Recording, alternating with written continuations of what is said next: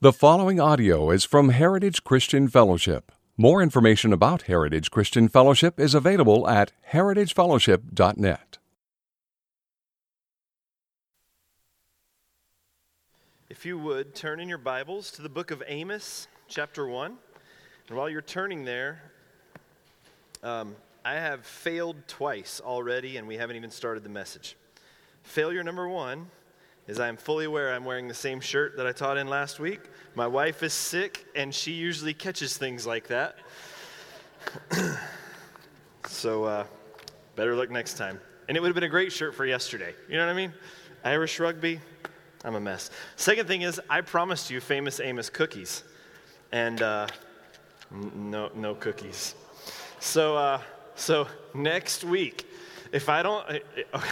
Am I really going to say this? I am. All right. Next week, if you don't get famous Amos cookies when you walk in the door, then we're going to do worship, and then we're all going to Dairy Queen, and we're having an outing as a church at Dairy Queen, and we'll do the message right there.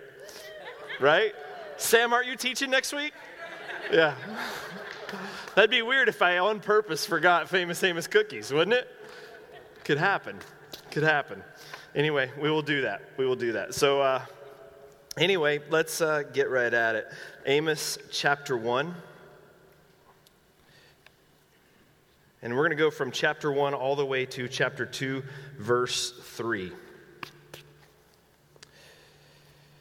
You know how there's certain phrases or certain things maybe our children or others might do that we know as soon as we hear it, it's a setup. Or at least we know there's something coming on the other end.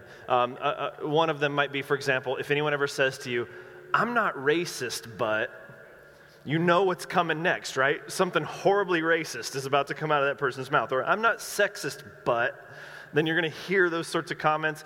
If your children come to you and they're like, "Dad, I love you," you know that little tone that you know there's something coming on the back end of that? Like there's something that they want?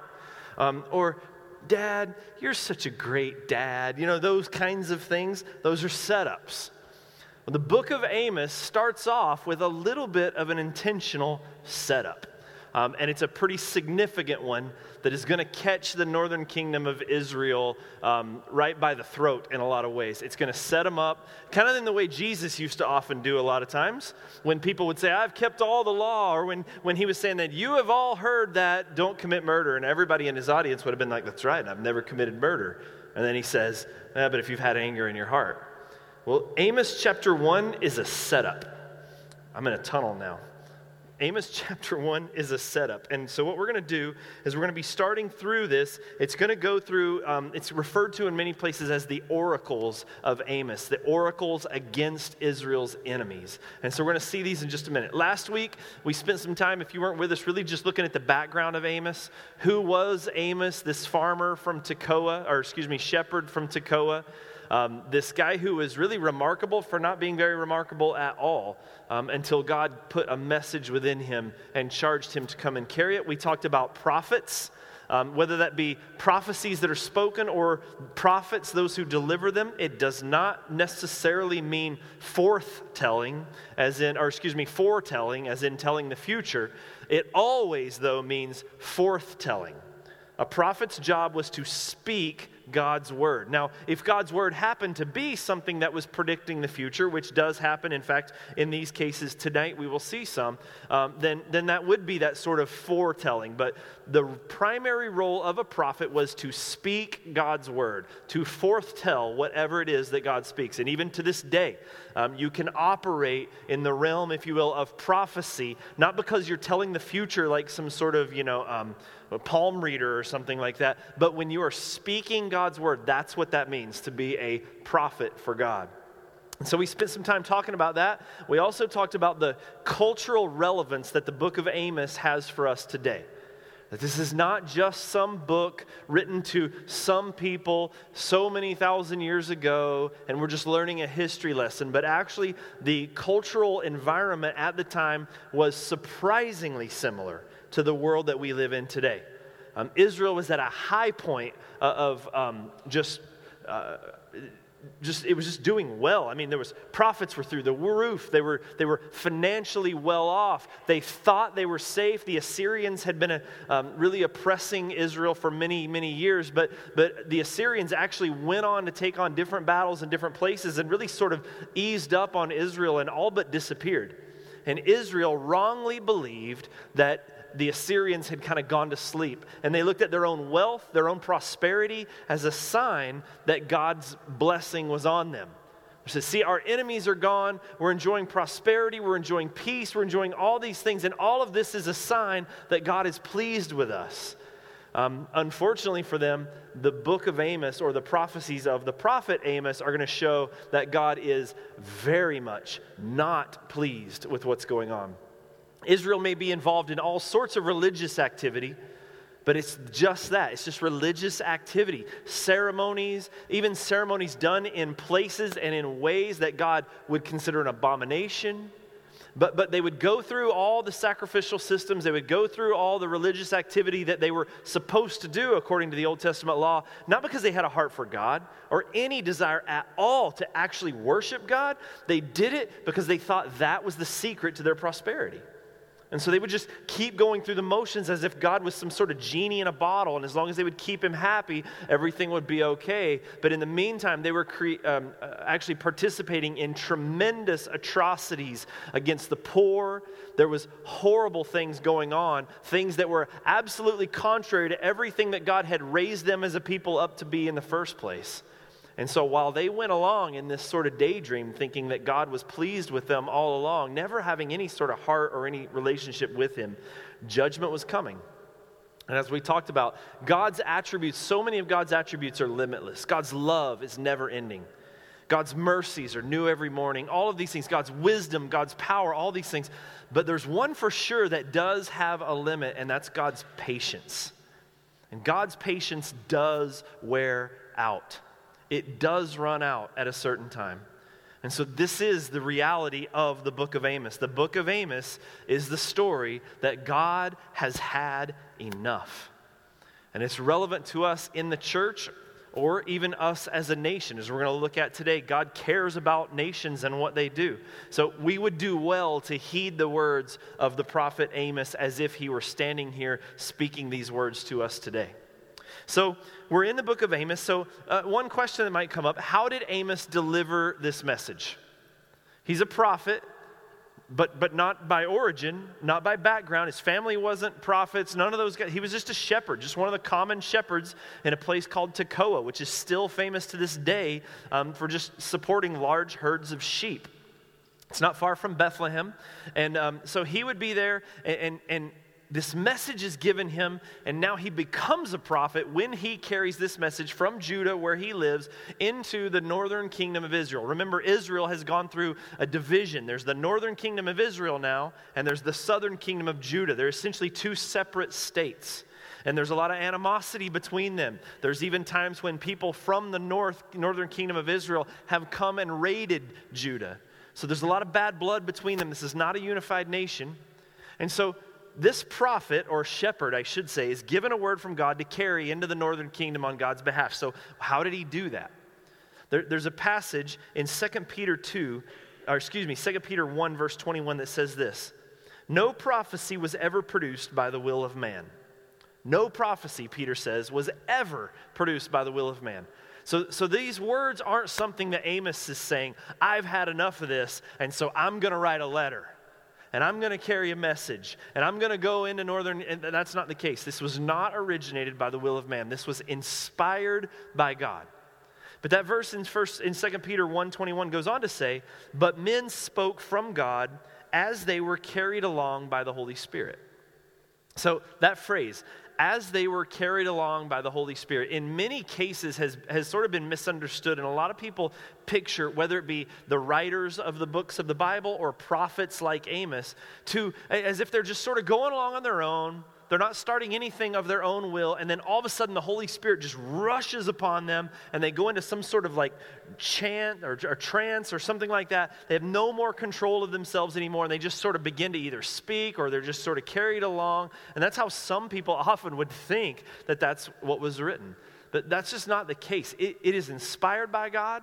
This message is given and birthed by God and the Holy Spirit, but this message is written through a specific man at a specific time for a specific season and a specific purpose. So it's been said before, when God wanted to write a letter to the Galatians because he was so fed up with what was going on in the churches in Galatia, he wanted to write a letter that got their attention and dealt with it in a severe way, so he used a man like Paul. Because Paul was uniquely designed and equipped to be the carrier, if you will, of the message that God put in him. And the same would be true for all of the different writers of the Bible. Whatever book it might be, the Bible is this unique blend of man and the Spirit of God that's come together. And those of you that were with us when Professor Todd Miles was down a couple of weeks ago for that, I don't know if you guys remember, but on Friday night he talked about this union, that the Bible is the work of man and the work of God. And I don't know about you, but does that not make you a little bit nervous when you start thinking about that a little bit? Like, we don't really know. The Bible's all God. It's not man at all, and yet God did use human vehicles to write these things. He did use human personalities and human skills. When he wanted to write the book of Luke, he got a historian and a doctor and an educated man. When he wanted to write books to the Israelites, he used people like Peter to write them.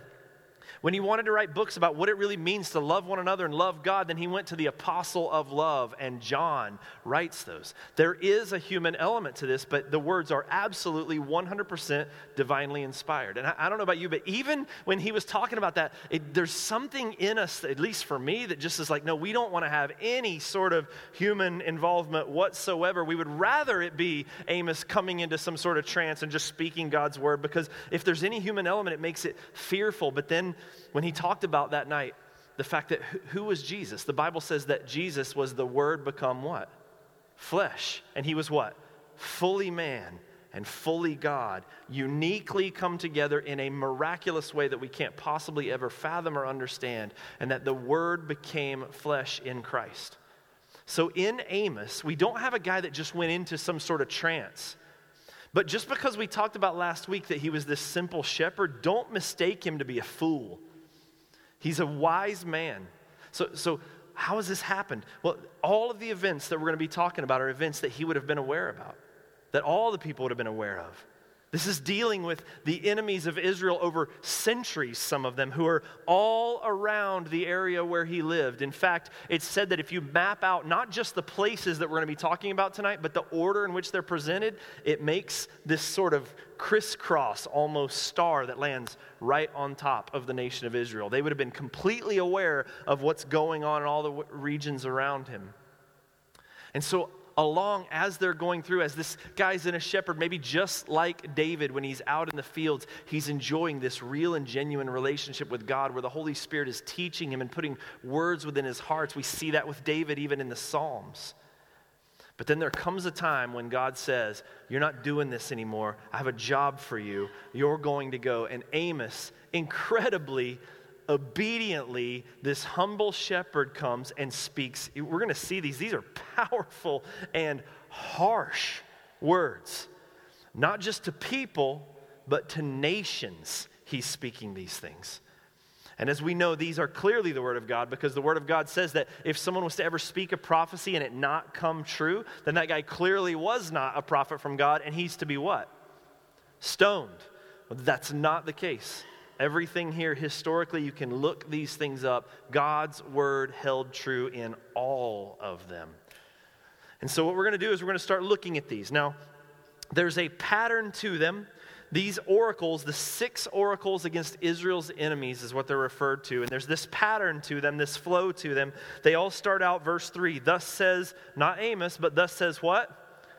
The Lord. Verse 6, thus says the Lord. Verse 9, thus says the Lord. So this is a prophet acting as a prophet. He's speaking not his own words from his own will, but he's speaking what God has called him and birthed within him to speak. And so as we go through these, it's broken up. It's very easy to see how these lay out. So we're just going to dive in. We're going to look at each one of the oracles, who it is that's being spoken about, why this oracle is being spoken against them. And then at the end, we're going to sort of summarize what we can learn and look forward into next week to how this actually is, as I said before. This is a setup. Because as they're reading this, Israel would be like, yeah, I like this Amos prophet guy. All these other prophets that always come to us, they're jerks. They're always talking about, you're going to die, and this place is going to you know where, and all these sort of things. There's destruction and judgment coming. But this guy's like, hey, those guys are going down. Those guys are going down. And they would have loved this. Like, it would have been cheers. And that's the setup. So let's dive right in. Oracle number 1, it begins, let's start actually in verse 1. The words of Amos, who was among the shepherds of Tekoa, which he saw concerning Israel in the days of Uzziah, king of Judah, and in the days of Jeroboam, son of Joash, king of Israel, 2 years before the earthquake. And he said, the Lord roars from Zion and utters his voice from Jerusalem. The pastures of the shepherds mourn, and the top of Carmel withers. Thus says the Lord, and here's oracle number 1 begins. For 3 transgressions of Damascus, and for 4, I will not revoke the punishment, because they have threshed Gilead with threshing sledges of iron. So I will send a fire upon the house of Hazael, and it shall devour the strongholds of Ben-Hadad. And I will break the gate bar of Damascus and cut off the inhabitants of the valley of Avon. And him who holds the scepter from Beth Eden and the people from Syria shall go into exile to Kir, says the Lord. So oracle number 1 is against the nation of Syria, specifically the capital Damascus. The Damascus and Syria has always sort of been a problem for the people of Israel, as they still are to this day. When we were in Israel in May, our tour guide was young, inexperienced, and easily talked into doing extra stuff. And so while we were there, we were in, where were we? We were in Tel Dan, right? We were in Tel Dan, which is near the northern border, and they drove us up to the border of Syria on this hillside where they were overlooking cities where the very war is going on to this day. There was like soldiers going around and armored vehicles, and it was just like creepy and cool all at the same time to see what was going on. The thing that's amazing, though, that if you've ever been to Israel, that you'll know right away, Israel's small. I mean, it's small. And their enemy is not just near them, but it's like it's right there. And we forget that, being in America, being so separated from so many of our enemies. But the best comparison I could give you, for us, it would be like Medford and Central Point is Israel, and White City is Syria. Like, it's that close. And so the rockets that get lobbed over the border that you hear about in the news all the time, that is a very common occurrence because, I mean, it's like a pitching wedge shot from some of these places into actual populated places in Israel. And everywhere you go in Israel, whether it's Jerusalem or Tel Dan or any of those areas, there's always old buildings that you can find that are just littered with bullet holes everywhere. I mean, it's just part of their history, whether it's from the wars with Egypt and all these things. It's just, this is who Israel is. So when we talk about these nations that are around them, this would have been very, very, very well-known issues for a man like Amos. Because we're not talking about a guy back in the day not knowing what's going on the other side of the world because they don't have the internet. I mean, think almost neighborhood to neighborhood is a better understanding than nation to nation the way that we think of things now, okay? So, and there's something else that I want you to understand before we even go to regarding Damascus, and this is actually going to be regarding all of them. If you look in verse 3, thus says the Lord, it says, for 3 transgressions of Damascus, and for 4, I will not revoke the punishment.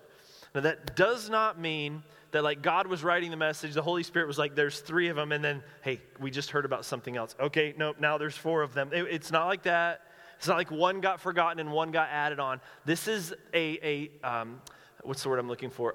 It's the literature here's way of saying these are ongoing, continual, unending. Let's just keep counting. There's 3 reasons, there's 4 reasons, there's 5 reasons. There are a million reasons why judgment is coming to this land. That's the idea behind this, okay? So it's not literal, it's poetic, if you will, in language to say their offenses are innumerable. That's what this means, okay? So the people of Damascus here, what is it that they've done? It says they have threshed Gilead with threshing sledges of iron. Now, most commentators, if not all commentators, believe this needs to be taken literally, that this isn't just figurative language. But what it appears to have happened here is that the people of Syria, or Damascus specifically, have come in and attacked Gilead. They defeated Gilead. They had won this battle, and they have the defeated armies or soldiers or people here of this area of Gilead. And what they did after that was to line them up literally in a field, and they take these things that are called threshing sleds, the bottom of which have these long steel or iron bars as well as spikes that are used to crush the grain and separate the wheat from the chaff. They're heavy, they're big, and what they've done is literally drive these things back and forth over people that they had already defeated in war and were held as captive. So this is a horribly barbaric, violent, brutal thing that's being done. And so what's God saying to them? He says, beginning, we saw in verse 2, the Lord roars from Zion. So this is the flow for each of these oracles. It's God's way of saying, I've seen it, I have put up with you long enough, but time is up. I've had enough of this. This is what's going on here. So they're doing this to already conquered enemies. Now, with each one of these, what I want to do is just sort of tag on one little application thing that we can think through, because again, this isn't just a letter written to people centuries ago. This is written to us as well. This is applicable to us as well, and to really every area of our lives. Even our cultural climate is so similar to what was going on at this time. So in this one right here, what's the deal? Why is this so upsetting to God? Well, the thing you're doing, if you're taking notes, and I'm sure all of you are, write this down. People that are made in the image of God are never to be treated as things. People that are made in the image of God are never to be treated as things, no matter who they are, no matter what they are.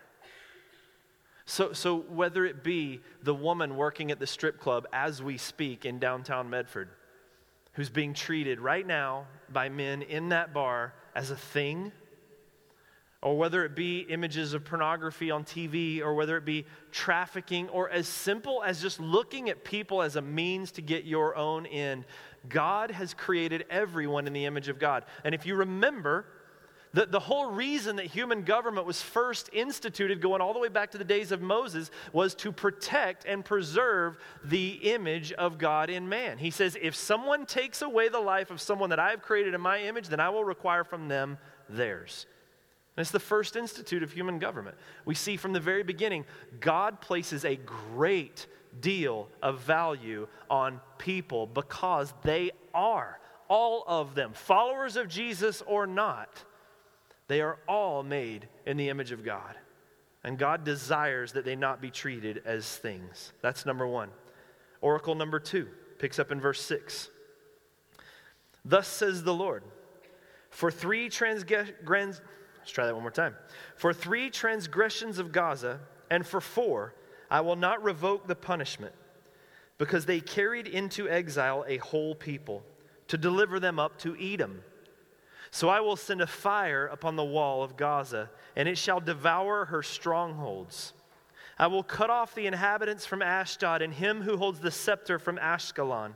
And I will turn my hand against Ekron, and the remnant of the Philistines shall perish. Thus says the Lord. Oracle number 2 is against Gaza. If you want to be able to think of it in terms of maybe Bible characters or people groups that you're a little more familiar with, think Philistines. Oracle number 2 is against the Philistines.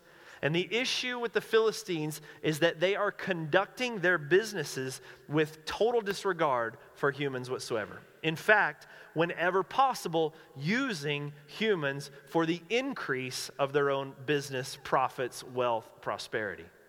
In particular, we see here that they carried into exile a whole people to deliver them to Edom.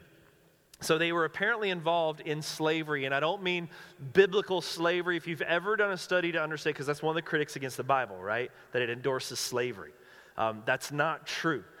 Yes, the Bible talks about slavery. Yes, the Bible talks about how to treat your slaves. But in every case when the Bible is endorsing or putting boundaries around the institute of slavery, it's not slavery the way we think of slavery, where someone's being sold off and beaten and abused. It is, you might think, servants.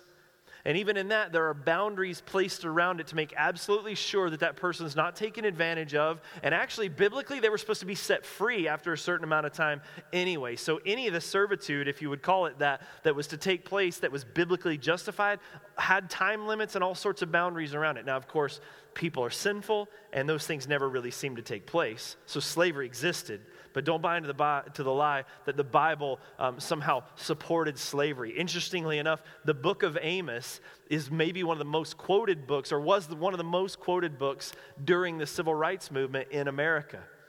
When people like Martin Luther King Jr. and John Perkins especially, who I love, some of these men were writing and speaking and teaching against segregation and against some of the social injustices that were going on during that time. One of the most famous verses that they read is from Amos. I want to say it's chapter 4. I'm having a little bit of a brain forget thing here. But it's the passage so famous. It says, "Let justice roll down like rivers." That was like a battle cry during the civil rights movement. So the idea that the Bible supports slavery is not true. In fact, the Bible has been used to end and push against slavery, and nothing has stood up for the civil rights of other people more than the scriptures have throughout history. So don't let people tell you that. It's just not true. But here, the people of Gaza, or the Philistines, were using the oppression of people for a means of gaining wealth, and specifically selling people into slavery. Not just selling people, but look in verse 6. It says they carried into exile a whole people. So they weren't just taking people here or there. They apparently went into a village or a city or a community or a people group or whatever it was and took all of them. Wiped an entire people group out by selling them off into slavery. And so what is the lesson that we should learn from Oracle number 2?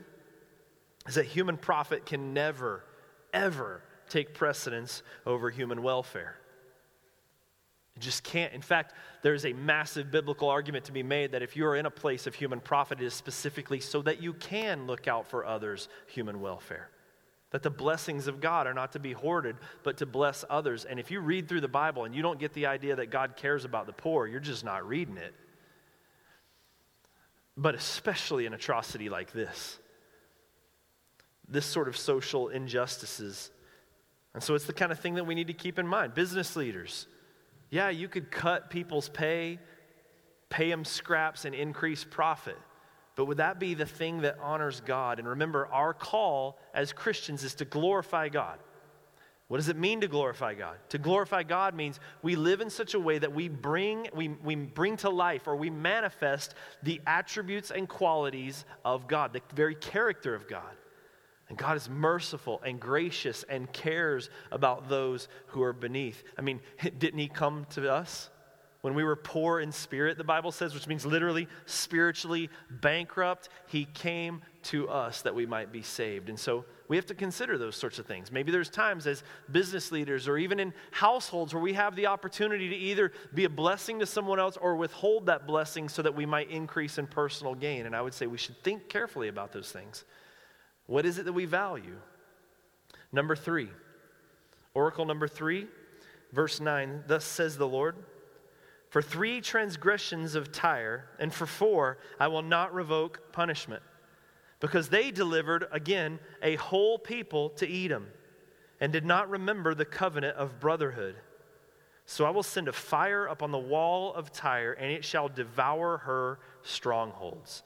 This one's against Tyre. We'll talk about this in just one second, but I do want to point one other thing out. In each of these cases, the judgment God promises is an attack against the very stronghold of that land. So whether it be their king, whether it be their fortresses, these people are attacking the weak, and so God's saying, I'm coming for your strong. And so this is the case here. The people of Tyre, or Phoenicia, also sold an entire people group specifically to Edom. So we're talking about trafficking, which does happen still today. Trafficking definitely happens still today, whether it be sex trafficking, that sort of slave trade. My family and I actually attempted to adopt a young woman. We may end up talking about this weekend as we talk about the principle of the adoption of God in Galatians. But we were in Uganda to adopt a young woman. She was 16 at the day that we were there to actually adopt her. She's 19, I believe it is now. It's amazing if that's 3 years. But she herself had run away from home, was an abusive family. She was beaten. Her dad was a drunk. It was this horrible situation. She ran away from home trying to find somewhere else to go. And the first people that were there to, come on, we'll take care of you, turned out to be actually sex traffickers themselves.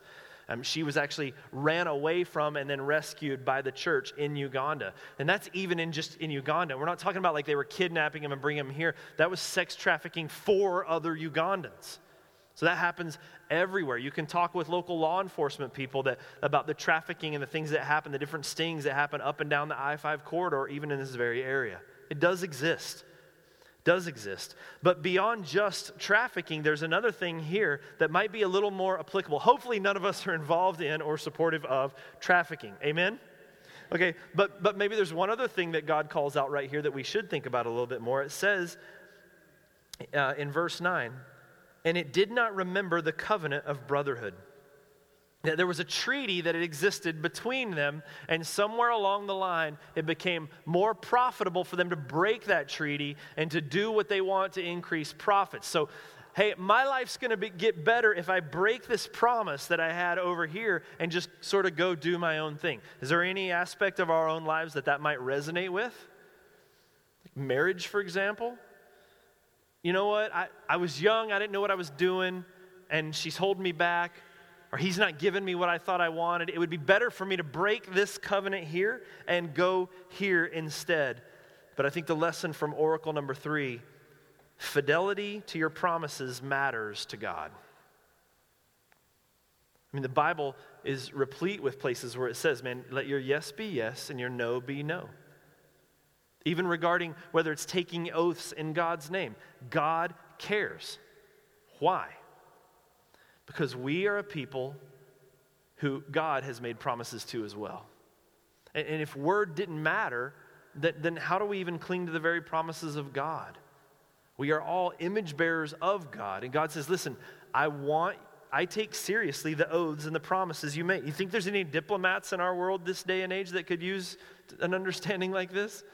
Like let your yea be yea and your no be no. Business promises. God cares about the covenants that we make. Oracle number 4 in verse 11.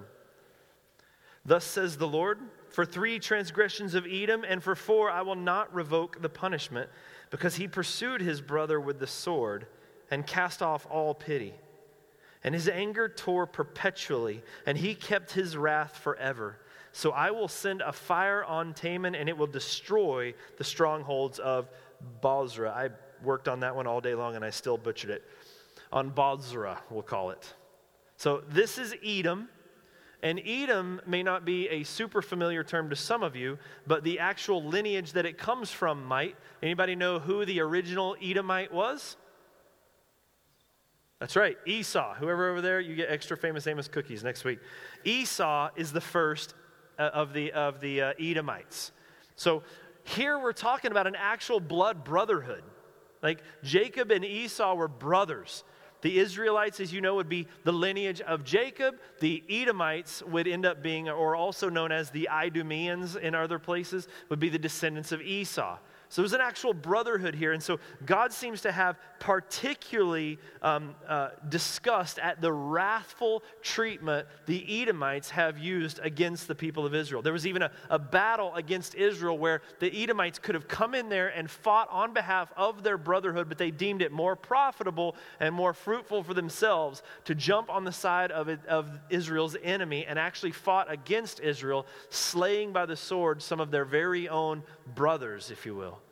And this doesn't just happen once, by the way, with the Edomites. This happens all the time. This is a history that begins with Jacob and Esau and runs all the way through the Bible. You see this: the Edomites, the Idumeans, the descendants of Esau are a continual threat to Israel. You guys know the story of Esther?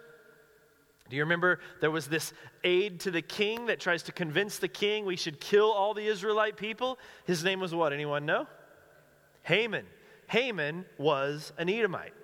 So here we see this plot to wipe them off the face of the earth. You can even fast forward a little bit longer. There's a famous guy by the name of Herod who was an Edomite. You might remember him because when Jesus was born, he tried to do what? Wipe all the babies out in the city of Bethlehem in hopes of ending the Messiah. So there's this continual thread of the Edomites trying to attack and destroy God's people. And God says even here, I have had enough of this. You are even going into battle and extremely angry. There seems to be some extreme violence, some resentment maybe that seems to almost be like a leftover, if you will, from the very day of Jacob and Esau that seems to characterize the relationship between these two lands. And God is frustrated and done. He seems to be extra displeased with this because the book of Obadiah deals with it also. In Obadiah verse 10, it says, because of the violence done to your brother Jacob, shame shall cover you, and you will be cut off forever. On the day that you stood aloof, on the day that strangers carried off his wealth and foreigners entered his gate and cast lots for Jerusalem, you were just like them. But do not gloat over the day of your brother in the day of his misfortune. Do not rejoice over the people of Judah in the day of their ruin. Do not boast in the day of distress. He's saying to them, look, even when they've attacked, you've stayed back and just watched and even laughed and gloated and boasted at the fact that your brothers, your own brothers, were experiencing misfortune. But he said, I'm warning you, don't laugh, don't gloat. Your time is coming. And so from Oracle number 4, I think one thing we can learn here is that unmitigated hatred is absolutely inadmissible with God. Unmitigated hatred is inadmissible with God. You say, well, yeah, but, okay, maybe with our brothers, but ISIS we can hate, right? And Al-Qaeda we can hate. And we can hate all these things. And yet there's this Jewish carpenter that comes on the scene and begins teaching. And he says things like, love your enemies. And you say, love your enemies, this hatred, what are you talking about? I mean, think about it, like even when our own military, which I support fully, and I hope you do, they are put in incredible difficult situations, often under-equipped, they are underpaid for what they do, and they protect our right to be right here, right now. I am beyond supportive of our military. But look, there's times when people in our military, in those places, have engaged in acts that are unbecoming of our military and are straight up illegal. You think of the prison, the photos that were taken of the Iraqi soldiers and all that stuff a few years ago? Well, there's some that would look at those kind of things and just laugh. And be like, it doesn't matter, that's our enemies, it's fine, they deserve it, look what they've done to us. I think God would say to us, I don't care what they're all doing. You're different. Be different. Be holy, be separate, and do not allow unmitigated hatred to control you the way it did, it seems to have done throughout the history of the Edomite people. Be different. Now we go into Oracle number 5 and 6, the last two, and these are particularly grievous because these aren't against people groups like soldiers or armies or anything like that. These two are actually against the helpless, those who can't defend themselves. Oracle number 5 begins in verse 13. Thus says the Lord, for 3 transgressions of the Ammonites and for 4, I will not revoke the punishment. Because they have ripped open pregnant women in Gilead, that they might enlarge their border. So I will kindle a fire in the wall of Rabbah, and it shall devour her strongholds with shouting on the day of battle, with a tempest in the day of the whirlwind, and their king shall go into exile, he and his princes together, says the Lord. So here's the situation here, and you might have to get really creative here, but think if there's anything this might remind you of in our culture.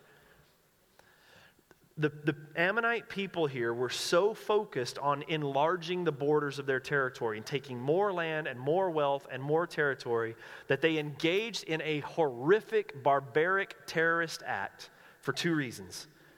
First, and you saw it, they're cutting open literally the stomachs of women that are pregnant.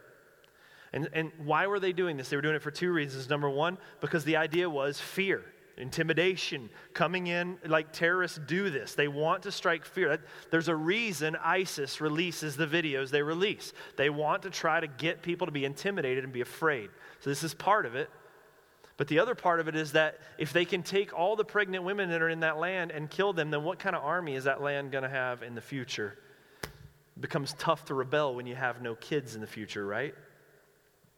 Now, is there anything, coming up blank at the moment, but if there's anything I can think of where we in our culture today might say, you know what, in order to increase my profits, I'll remove the live baby from within, and that way I'll be able to expand my borders and build my kingdom and stretch my own boundaries and build my own life, and I'll worry about kids later. That's right. If there's anyone in this room, I'm always careful when I say this, because when you look at the stats regarding abortion, it's almost a certainty that someone in this room has probably had one. It just is. There's just that many. And so we need to say this, that God's mercy and grace covers even that. And that everyone has made horrific mistakes that they regret, and that God's love will cover you, and that He is a good God, and He loves you. And so in no way do I say these things to join in with what I believe is very ungodly anger that unfortunately has been spewed out against those who have had abortions, are planning to have abortions, or places that do them. In no way do I say that. We just read we should not hate our enemies even, right? We should love them. But at the same time, Christians, you have to care about this. Like, you have to care about this. It's so easy to watch the terrors that happen overseas and to forget that there's genocide going on in our own. Like, we have to care about this. So I'm not saying we're going picketing tomorrow and going to start, throwing bottles and Molotov cocktails at the abortion clinic. That would be illegal, Phil. We won't do that. But you have to care. I mean, the legal resources that God has given us, we should take advantage of, because this is a horrific thing that in this case right here, God's for sure saying, I've had enough of this. We should be praying for unwed mothers and be supportive whatever ends we need to. And our church has had the privilege to do that, but I mean even us individually, whether it's donating to the Pregnancy Resource Center or to the Magdalene House, which is a shelter for teen moms, or whatever the case may be. And we should be praying. We should be praying for a change in our nation, because I wonder when the time might come where God would say to America, I've had enough. You're ripping open the stomachs to take out babies so that you can enlarge your borders, and I'm done with it. We should care. We should care. The lesson from that, I think, is pretty obvious. Nothing moves God to punish as much as cruelty to the helpless. And you see that throughout the prophetic writings. God cares about the helpless, and so should we. And then oracle number 6 with Moab begins in chapter 2, verse 1. Thus says the Lord, for 3 transgressions of Moab, and for 4 I will not revoke the punishment, because he burned to lime the bones of the king of Edom. And so I will send fire upon Moab, and it shall devour the strongholds of Kerith, and Moab shall die amid uproar, amid shouting and the sound of the trumpet. I will cut off the ruler from its midst, and I will kill all its princes with him, says the Lord. The last one is the people of Moab. It's debatable what actually is going on. There's 2 possible options that the language there would lend itself to. They were either raiding the tombs of those that they had defeated and looting bodies there and then grinding up the bones as a way of sort of mocking the people that they had defeated. Or they were guilty of burning alive heir apparent to the throne. So they would win a people, round up anyone that they could within any sort of royal family or families of influence, burn them, grind them, do whatever they could to destroy and really desecrate the bodies of the people rather than showing them any form of actual respect, care. Again, this goes back to this idea of the image of God. And the lesson to learn for sure from this is that there's no acceptable form of cruel vengeance. There just isn't. It has no justifiable place whatsoever in human behavior. And so to that end, should we care about the abortion clinics and all these kind of things? Yes. Should we blow them up? No. Ever. So these are the 6 oracles it's referred to as judgments against Israel's enemies. Now, what should we take away from all this really quickly? Number 1, we don't have to look back into the pages of history to learn from all of this stuff. Like we just don't.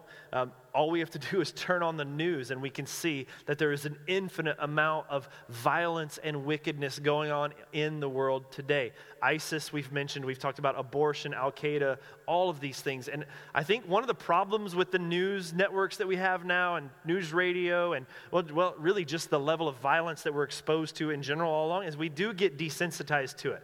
Now, I remember when my mom used to say that growing up, you can't watch that violent movie, you're going to be desensitized. And I was like, Mom, that's dumb, that's dumb. She was right, as she was about most things. Just don't tell her.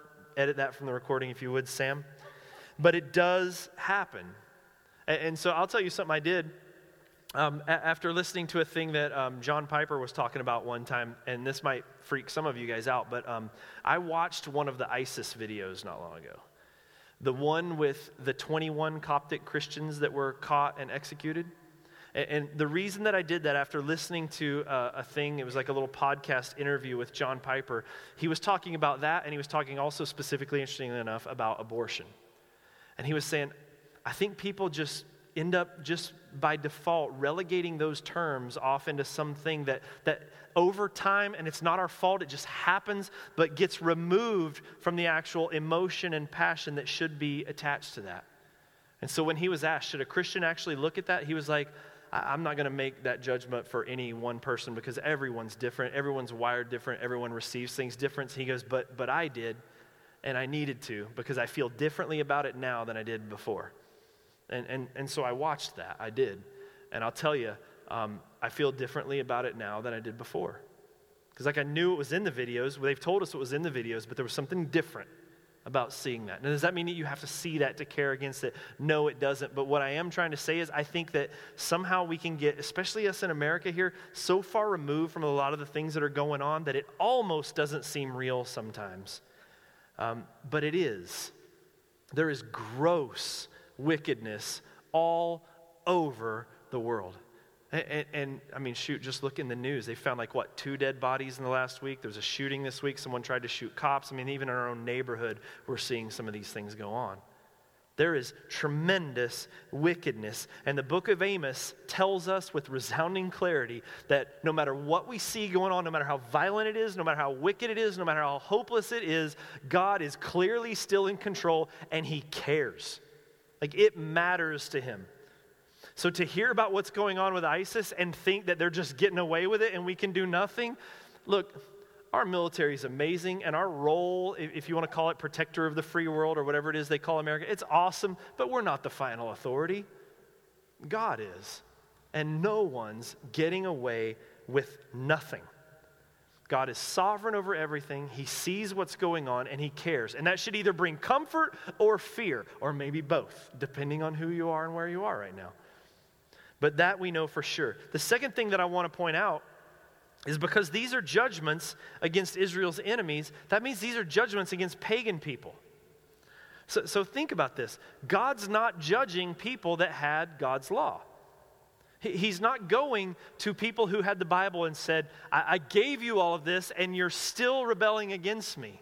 He's going to pagan people that don't know anything about this particular God. They don't have any special revelation of who God is. They've not been exposed to worship of Yahweh. They don't know anything about the 10 Commandments. They're not followers of God. And yet, what do we see? God still speaks to them, and God still holds them accountable. But it's because we are accountable to that which we've been given. But when man has been created in the image of God, there's a certain amount of morality, if you will, that has already been planted into men. That's one of the things that sets us apart from the very beginning. Man has a conscience, and because man is created in the image of God, man is created as a moral being. Romans 2, verse 14 says this, "For when the Gentiles who don't have the law by nature do what the law requires, they're a law to themselves, even though they don't have the law. They show that the work of the law is written on their hearts, and their conscience also bears witness, and their conflicting thoughts accuse them or even excuse them." And so on one end, we could look at people, let's say young people that get raised up and indoctrinated into something like ISIS, for example. But the Bible actually tells us that even those people were given a conscience, and they are fully aware somewhere along the line. Now that conscience may have long been seared at this particular point, but every man is guilty. It's not that they're doing it because they didn't have the Bible, and if they had just been raised in a place where they had the Bible, they would be different.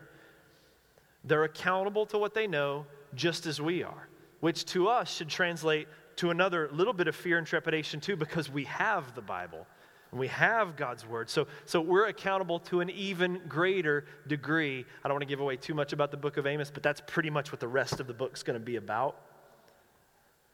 So ignorance of the law, they say, is no excuse, and the same would be with us. The issue here, though, that's interesting, God doesn't call them out for their false worship, not once. Nowhere in there do they go, these pagans, they're following that God and I'm done with it. These pagans, they're following that God and I'm done with it. He doesn't call out their beliefs. He calls out their behavior, their treachery, their exploitation, their disregard of human life. In other words, they're not being judged just because they're pagan. They're judged because they're human. They've been given a moral code and a conscience by God. And yet this is how they're responding to these things. In these passages, we see that there's teaching here, though, as well about how God deals with patience that's well worth pointing out before we go. The first is this: God is patient. Because again, each one starts out by saying, your violations are endless. 3 things, 4 things, which is supposed to imply 5, 6, 7, 8. The list goes on and on and on. God has been incredibly patient with all of them. So those lies that make that people say, this is the God you follow, the God that would just come on and say, I'm going to do this and I'm going to smash you, and they didn't even have the Bible, don't buy it. God is incredibly gracious, slow to anger, abounding in mercy. All they had to do was repent. That's all they needed to do. God is incredibly patient. But at the same time, there's a British poet by the name of, apparently his name's John. I didn't write down the last name. Anyway, British poet John, is apparently really famous. He said this: beware the fury of a patient man. Beware the fury of a patient man. That fury that's built and built and built, and when that patience runs out, well, these lands and Israel as well will experience it. And the second thing is this: God is absolutely concerned with the behavior of nations. Like, we've tricked ourselves in this country to believing there's a separation between church and state. God never bought into that at all. And God particularly cares about how nations behave. The book of Romans actually tells us that the national governments that exist have been ordained by God and been raised up by God. Why? To protect and to push against evil. That's the whole point of government. It's to try to subdue evil to some degree, to protect people who are made in God's image. So when that same government that's been instituted by God then turns and becomes evil in and of itself, to actually participate in the very things that God designed it to prevent, God cares. There's no such thing as separation of church and state because God created state. God cares. And so all of these things, whether we should care, God cares about the government leaders that we have. That's why he tells us to pray for them. God cares about the things our government is involved. And so it's, again, another reminder that there's no secularization of our life. That's a modern term that means nothing to God. Like, we think God cares about Sunday, and God cares about Wednesday, and God cares that we pray over our meals, but the rest is sort of up to us till we get back to church. It's not true. He's involved in every single element of life. And the idea that something is secular and something is not, it doesn't exist. That term means nothing to God. Jesus never used such phrases when he was here. Jesus applies to every aspect of life, and God cares about governments. And so what do we do with that with regards to our enemies? There was a great article online, and maybe I'll post it on our church blog that should be read, but it referred to the precatory prayers that David writes.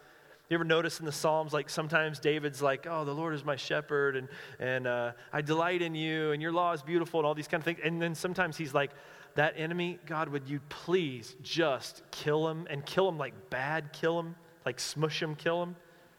Like, David really prayed some of that kind of stuff. It really was in there. And this article was saying, should we pray stuff like that with regards to ISIS? Should we do that? And the answer, I'll give you the summary. You can read it later. The first prayer and the best prayer is that in a group like ISIS or a group like Al-Qaeda, a terrorist organization like that God would do with one of those terrorists like he did with a terrorist in the New Testament that we now refer to as Paul. A guy who was rounding up Christians for the express purpose of killing them, just like the ISIS people are doing to Christians in all those other areas. But one of them, God sovereignly took down, and he became a missionary for justice. And so that'd be amazing, wouldn't it? What if God took down the leader of ISIS the way he did Paul? Why can't he? He could. Maybe we don't have enough faith. I don't know. But let's pray that. And then after that, let's pray God smushes them. I'm serious. Because mercy and truth uphold the throne. And we love the mercy part. I got to meet with a young man just last year that was wanting to go into the military. He is now in the military, so you can understand how I talked to him. But he's a drone pilot. And someone had gotten into his ear and was like, how can you do that as a Christian? Who knows who you're going to be bombing? And you don't know all these kinds of things. And what I talked to him about is mercy and truth uphold the throne. On one hand, God is a very merciful, loving, gracious, compassionate God. And that's the part that gets all the press, right? That's the part that we, the church, talk about the most. That's what Thomas Kincaid painted. That's all those things. That's the part of God. But you know what else actually manifests the very character of God? Is justice. And so for us to pray that God would manifest his character by smushing those that are killing our brothers and sisters overseas, hacking their heads off and gloating over it, I am totally down with that prayer. And I think we all should be. God cares about what nations are doing. God cares when the helpless are beaten and afflicted and murdered. And God cares. He couldn't be a loving God and let that happen to his children and not care. And then people go, then why are they getting away with it? Well, Amos is proving to us, and it will as we continue on, no matter what it looks like, they're not. They're not getting away with it. God is sovereign, and at the very least, there's coming a day when Jesus will be here with a sword. And it's going to be violent and glorious when the enemies of God are put down. So in closing, I want to close with this. So imagine you're Amos. You come into the area of Israel. No, imagine you're in the kingdom of northern Israel and this prophet shows up. You've heard from prophets before. You've heard about prophets before. Oh, no. Here comes one of these guys to tell us all the things that we're doing wrong. God's judgment's coming. He hates us. We need to repent right now and all this stuff.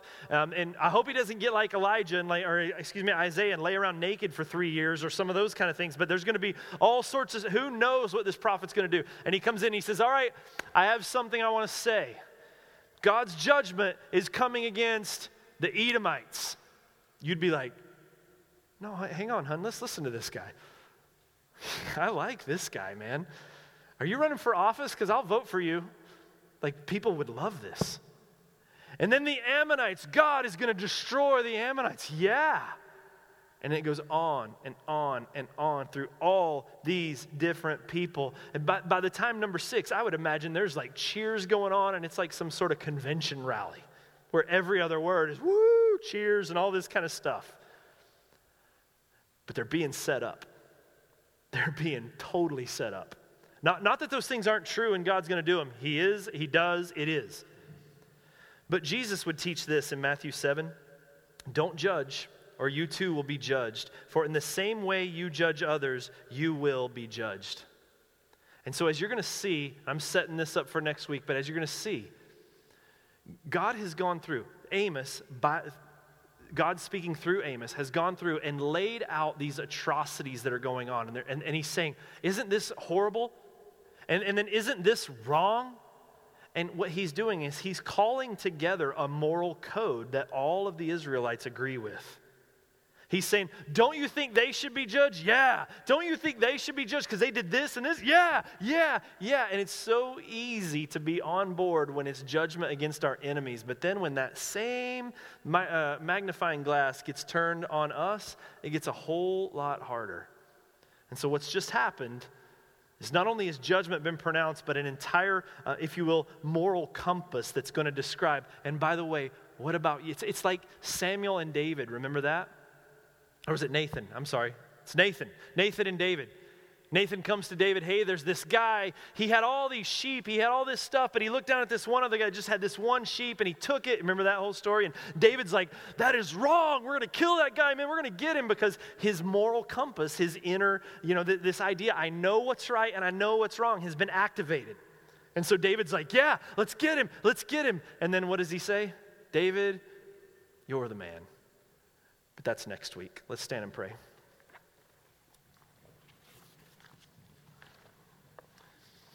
God, I thank you so much for your word. I thank you that you do care what goes on in every aspect of our lives, Father. I thank you that you are wise and sovereign beyond all comprehension, Lord, and you know how all things play out. I thank you, Lord, that we do have another word of prophecy in this book that shows us that no matter how bad things might be in any area of our life or in this world around us, you win. Mercy and truth uphold your throne, and your throne will last forever. So God, we do pray, come quickly, Lord Jesus, and rid us of the horrors in the world around us and the sins and horrors within our own self.